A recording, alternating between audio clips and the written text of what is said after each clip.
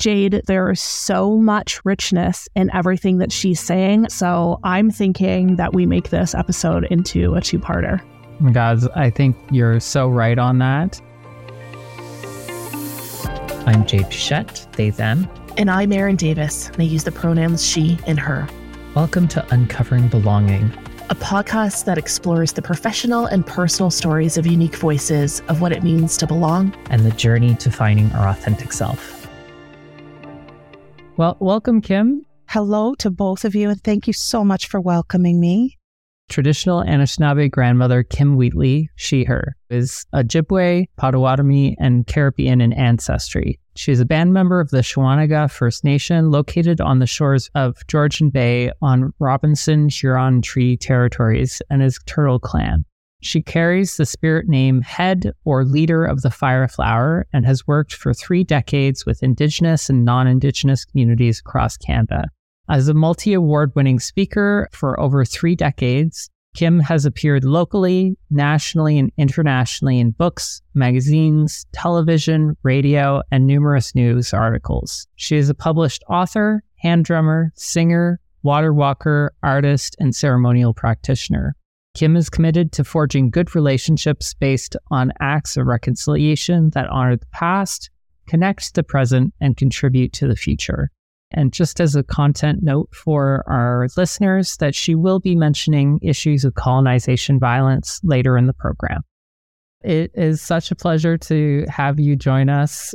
We've worked together now a couple times, which has been absolutely so lovely, including Credit Work Canada's Spark event. So you got to meet my co-host, Erin, there. So Erin, do you want to start us off? Absolutely. So welcome, Kim. So grateful to have you here with us. And I had the absolute pleasure of hearing you present at the Pride at Work Canada Spark event. And I would love for our audience to just hear a little bit more about your story. You know, our journeys is what people will remember. It's your story. And my story began by becoming a mom and having to advocate for my children who were not being accepted as community members because of their biracial background. And we know that identity is the foundation upon which a lot of people decide to judge and or include you. Yeah. And in school, what I saw was a repetition of ostracizing of my children who spoke up about Indigenous identity. And as an Indigenous woman in this country, I'm very aware that our stories are still the great unknown, even though we're in 2023. And I'm very aware that we are very much curiosity. And you know, if you're not wearing your leather and feathers, somehow you are less than as an Indigenous person.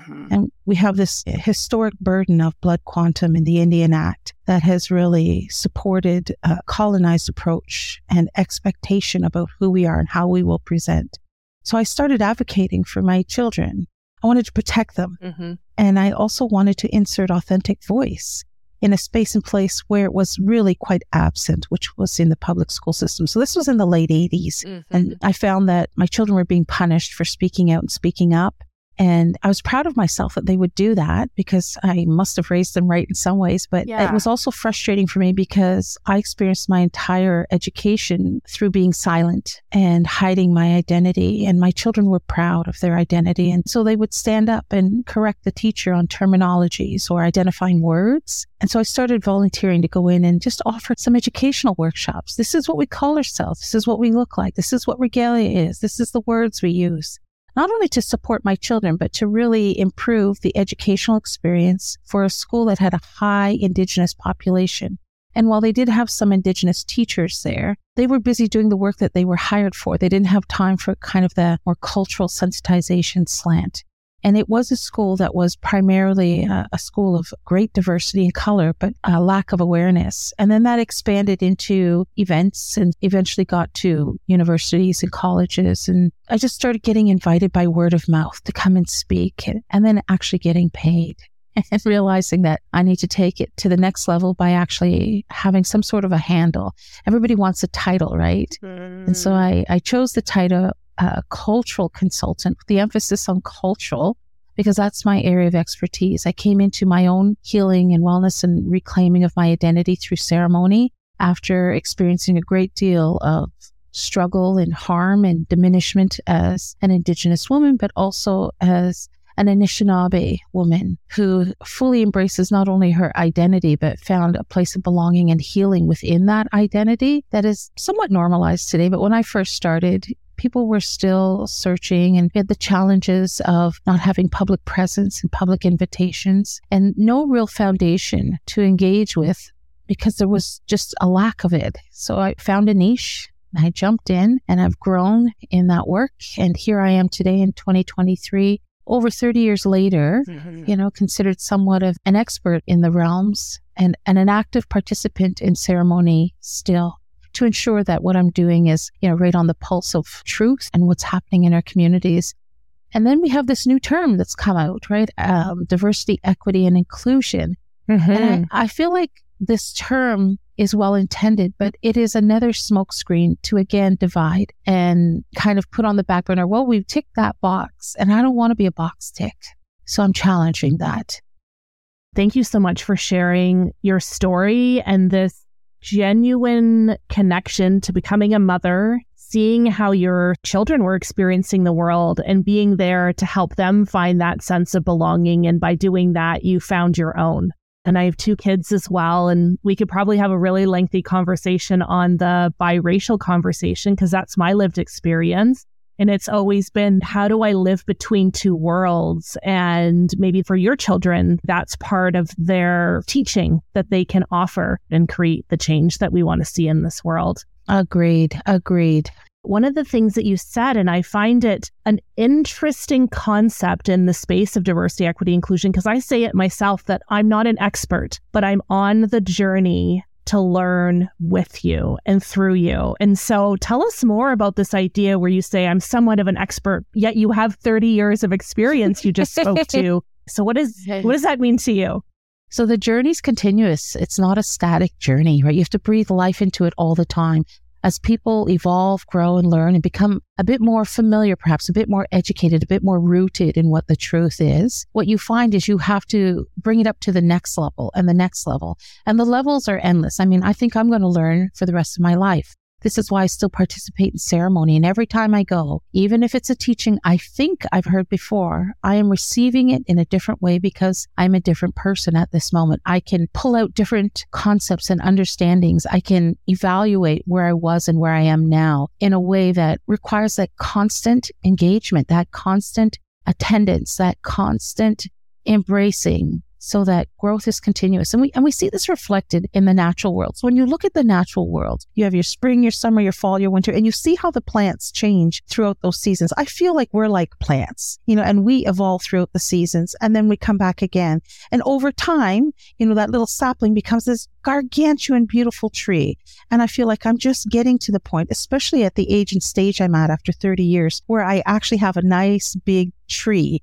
I'm not a little sapling anymore. And I have a lot of branches and I have a lot of leaves and I have a lot of seeds to offer. Because at the end of the day, everything that I've come to learn came from somebody who came before me and somebody who breathed life and lived life aligned with those values and with those concepts and with those challenges to insert our voice and our presence in a contemporary sense. And where I feel there's a big gap is we're only thinking about history. So I'm not going to forever be that sapling. I've become this tree with a nice solid trunk and lots of leaves and branches. The diversity of who I am is kind of captured in that analogy in some ways. And there's this pushback in the Canadian mainstream mind, one, not to give up the historic amnesia that makes everybody feel so comfortable and secure, because then they don't have to address the wounding and the healing that needs to take place and the responsibility that caused us to be in this position where I had to step forward and say, I need to insert my voice to help here. Totally. And the resistance for change and the idea that we can't be contemporary citizens without the leather and feather accoutrements is ridiculous. Every other culture is allowed to evolve on the earth and they don't have to walk around, with their traditional outfits and housing and way of life to be accepted. And yet the expectation for Indigenous people at large is this very great comfort in homogenizing who we are. Well, you don't sound like one, you don't look like one, you don't dress like one, you're pretty educated for one. And you get a lot of this kind of reflection, which shows a lack of rootedness and growth in foundational truths and the brilliance of who we are and the great diversity of who we are today. We're in every realm that you could imagine as a job or an educational space or whatever it may be. We are everywhere, but we're not running around saying, I'm Indigenous first.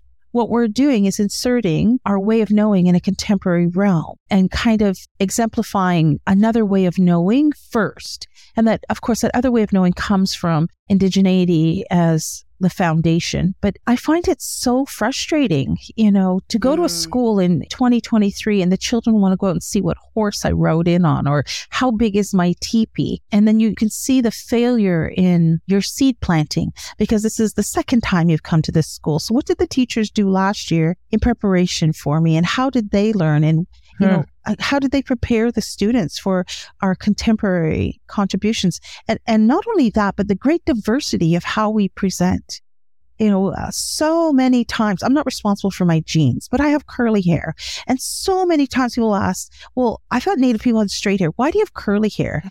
And then there's this kind of rabbit hole you go down. Well, you're not really Indigenous enough. And then we have the struggle of pretendianism, that's on the rise. And this is the latest almost witch hunt that's happening externally and internally in our communities that is really, again, creating a silencing and a dismissal of authentic voice and another way of knowing.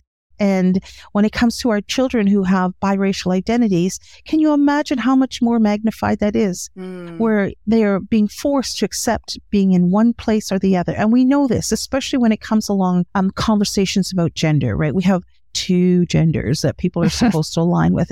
And in our cultural concepts, we don't have that. We have multiple genders. So for me, it's like a no-brainer, but we still have to assert ourselves in the world as some sort of an identity that makes others feel comfortable and may not reflect our actual internal truth and sense of belonging. Exactly. My children and my grandchildren are comfortable with both of their lineage and how that dynamic works. And they feel like they should fluidly be able to travel between those without saying, well, you're not Black enough. Well, you're not Indigenous enough. Well. Who gets to decide that? You should be able to assert that in your own right. And not only should you be able to assert it, but you should be able to walk it back as to why. Put the onus in the other person's lap to learn rather than to judge. And that's hopefully what I'm doing in the work that I do, is I give you the tools to learn so that you're not coming front facing with judgment and expectation. You're opening your heart to receive the Heartspeak that we're offering, and the encouragement to embrace us as how we present ourselves.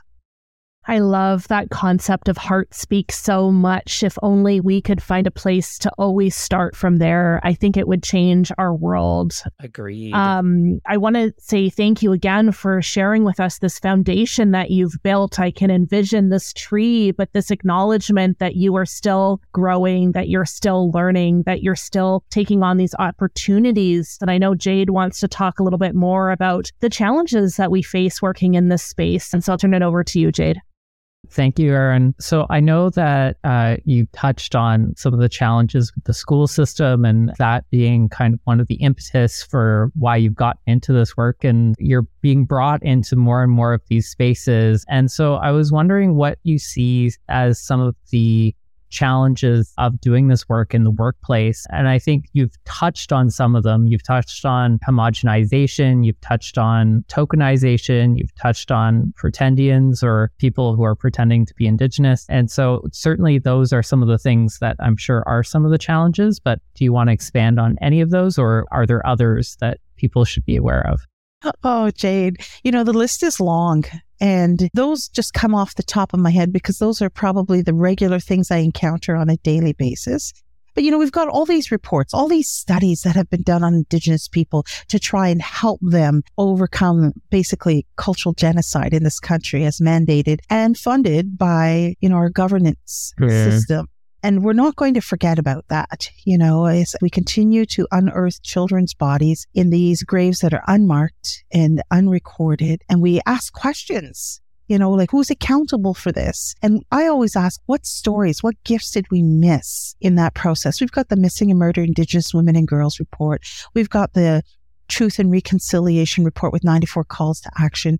Most people in Canada feel like this is Indigenous work. This is Indigenous stuff. It has nothing to do with us. We don't need to do any work. Most people have not read those, let alone the Coles Note versions of the calls to action to manifest real meaningful change, not only for us to receive healing, but for Canadians at large to normalize our continued presence, because the idea that we are a disappearing race and that somehow we're just going to be gone has not been successful. Resilience is magnified in our communities with all the harms committed against us over the last 150 years has not worked. We're still here. You know, the residential schools didn't work. The assimilation, the Indian Act is not working. It's being challenged. It's one of the most revised racist acts in the world. You know, the Indian Act is what apartheid in South Africa was framed upon, and that has since been dismantled. But in Canada, we're still controlled by this act that is dehumanizing and archaic and really breathes life into the idea that we are disappearing. Our languages are disappearing. Our people are disappearing. Our elders are dying. And there's not a lot of hope seated in that. But I want to challenge that. Yeah. We're still here. We're brilliant. We have things to say. We're educated. We're articulate. We don't all live on reserve. The majority of us live in cities. We have something to say about everything. But the most important thing that Canadians need to remember is that we are sovereign citizens. We are not part of the melting pot or the diversity pools. We have our own unique standing because all of Canada is built on stolen land. And Canada will never be able to repay us for that. Canada also holds billions of dollars, trillions, I think now, in monies as a trust for us that we can't even access freely. We are still ostracized if we live on reserve in these places of forgetting. Most people don't know that just in Ontario alone, there's like 135 First Nations communities, and the great diversity of who we are and the languages and the identities and, you know, our cosmology is too much for most people to begin uncovering and wading through. And you don't have to do that. We're here. Let us help you. Exactly. Let us make it appropriate for you. Let us introduce you to who you would most commonly interact with. So in Southern Ontario, Anishinaabe and Haudenosaunee people are two of the largest language-speaking groups. So get to know us and learn what we call ourselves. You know, normalizing another language is difficult, but I'll tell you this, in 150 years, well, I guess in the last 500 years, we've learned all of the different languages that are spoken around the world, how people dress, how they eat, how they pray, but not even a micro percentage in this country has learned one of our languages, can identify a nation of people and speak about it with some sort of comfort and confidence, or speak to it, not about it, because really nothing about us without us, right? It's our job to do that. But, you know, to be able to show true allyship by having that proficiency, the two recognized languages, official languages, are French and English in this country. That comes from France and England. They have their countries. We have over 60 spoken languages in this country. We have lots of choices. Not even one of them is recognized as an official language. Now, how could that be in our home as sovereign nations? There's zero recognition of us. Yeah. The upheaval that we had over Julie Black's changing of one word in the national anthem showed that we are ready for change. Please rise now. In case you're wondering, this is in reference to the 2023 NBA All-Star Game. Ontario native and Canada's queen of R&B, Julie Black. Traditionally, the lyrics said home and native land, and was changed to our home on a native land.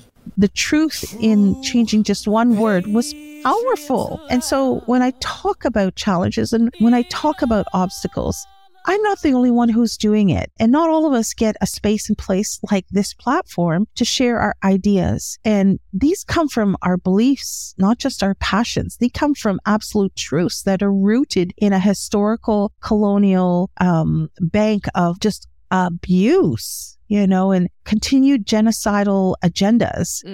And it doesn't matter if we become politicians and get voted into our position. The system itself is dysfunctional. It needs a rework, and it's not working for Canadians at large, as we saw in the last election where they had the lowest voter turnout in history. And I think that's only going to continue. When people are ready for change, you have to be ready as a country to hold a sense of accountability about that and then move forward with actual meaningful changes. And I feel like we have 2 ears in one mouth. So, you know, I always say in teachings, we should listen twice as much as we speak. But I feel like Canadians act like they have 3 mouths. They're always talking, but they're not doing anything. You have 2 feet, put one foot in front of the other. You know, use those as well. People feel like, I don't know what to do to help. You can use your voice. You have privilege and power beyond most Indigenous people in this country to some degree because you're not subject and subjugated by the Indian Act and by your sheer identity. Totally. You know, people can come from all over the earth here and they're going to get food, they're going to have access to water, they're going to get homes, they're going to get medical care. We, the original inhabitants of these lands, struggle to get those kinds of accesses. It is limited and it is always racialized. So how are we getting a step forward here? You know, it's through talking about it again and again and again, reminding people my experience is not going to be the same as yours based on my physicality, how I present. You know, as a person of color, I am immediately judged. And even in, you know, the educational system or the medical system or the policing system, I know that I'm racialized all the time. Mm-hmm. There's this assumption, just looking at me without even hearing me speak, that I am somehow less than. Yeah. And I don't believe in that. The brilliance of this country, the relationship we've had for thousands of years, puts us in a place of excellence. We have so much to offer. And just think how much different this country could be. It could truly be inclusive. It could truly embrace diversity. It could truly be a space where you could be safe. I don't feel safe in this country. I feel like I'm a target in lots of ways. And I'm tired of that. So this challenge of feeling unsafe, this challenge of wading through ignorance, this challenge of trying to spoon feed others so that you can just begin to even feed the seeds that I'm giving you is labor intensive. It's a huge emotional load that I have to carry. And I can't see it diminishing anytime soon. Right? Jade, I'm going to pause us for a second. And I think we need to make Kim's episode into two parts. There is so much richness in everything that she's saying. I think this constitutes 2 episodes. You're so right on that. I mean, the amount that we've just gone over in this last little bit, I'm really excited for us to have a part 2. Awesome. Let's do it. We're inviting you to join us for part 2. And until then, stay curious, share this episode, and keep the conversation going.